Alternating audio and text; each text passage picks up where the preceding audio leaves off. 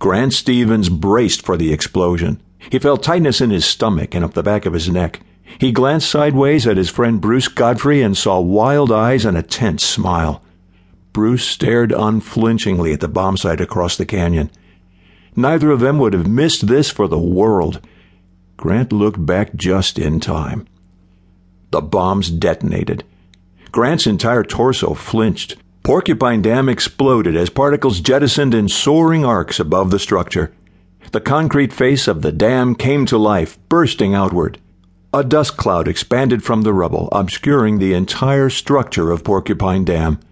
Smaller clouds mushroomed out of the large one, in what seemed like a series of secondary explosions. Some of the rocks and pieces of concrete were propelled high in the sky, with trajectories like fireworks on the 4th of July. For an instant, Grant panicked. He was far too close. The onslaught of rocks and concrete would rain down on him and kill him instantly. He would have no chance of escape. But then, as if on cue, the outward energy died. The particles reached the apex of their eruption and fell back to Earth. Grant would not be killed after all, and he felt like an idiot for thinking it in the first place. "Right side paddle! Right side paddle!" Keller screamed from behind. "Come on, right side! We need you! David, help out!" It took all David's willpower to consciously reach his paddle ahead and grab more of the cold, frothy water. His strength was gone and his hands were shaking. Where was Judy? A second ago she had been paddling just in front of him. Then the river had snatched her from the raft and swallowed her. How long could she hold her breath? Maybe she was dead. David blamed himself for organizing the trip, something he would now regret for the rest of his life.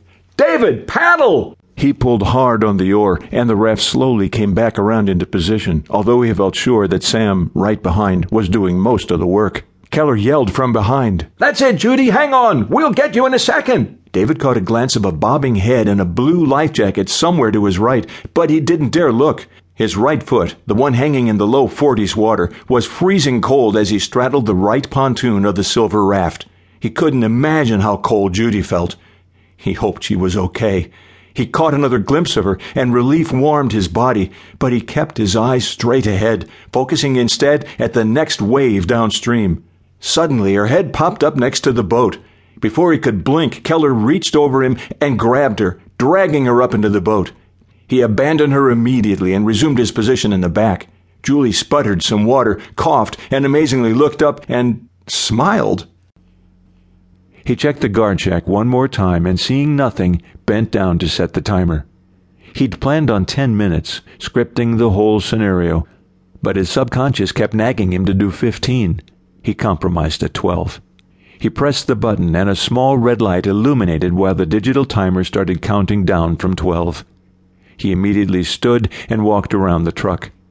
As he came around the back, he tripped on something. He looked down and saw the wires. Damn.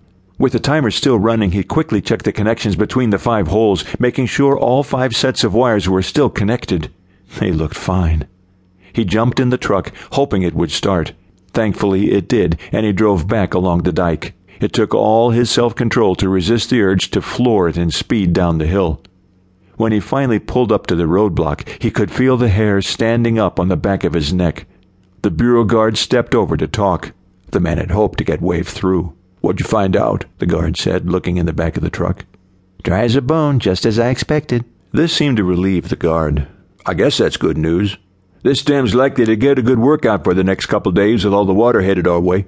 The skinny man had a hard time not rushing his words. "Yeah, you know it." "So you think it'll hold?" asked the guard. For some reason, the question caught him off guard. No, it wasn't going to hold. It would explode in 8.5 minutes and counting. For a moment, his brain told him to warn the guy, tell him to get away as fast as he could, to not look back. He felt like screaming. "There's a bomb, you idiot! It's going to blow! Get out of here!" But he didn't. Instead, he responded in a calm, clear voice that surprised even him. "Yeah, it'll hold. No problem. But there's going to be a ton of water barreling out of those spillways." "Unbelievable," said the guard, looking over at the dam itself. "Unbelievable." The skinny man nodded. "You said it. Things are going to get a little crazy around here." The guard smiled and stepped back, an unspoken signal that he was free to leave.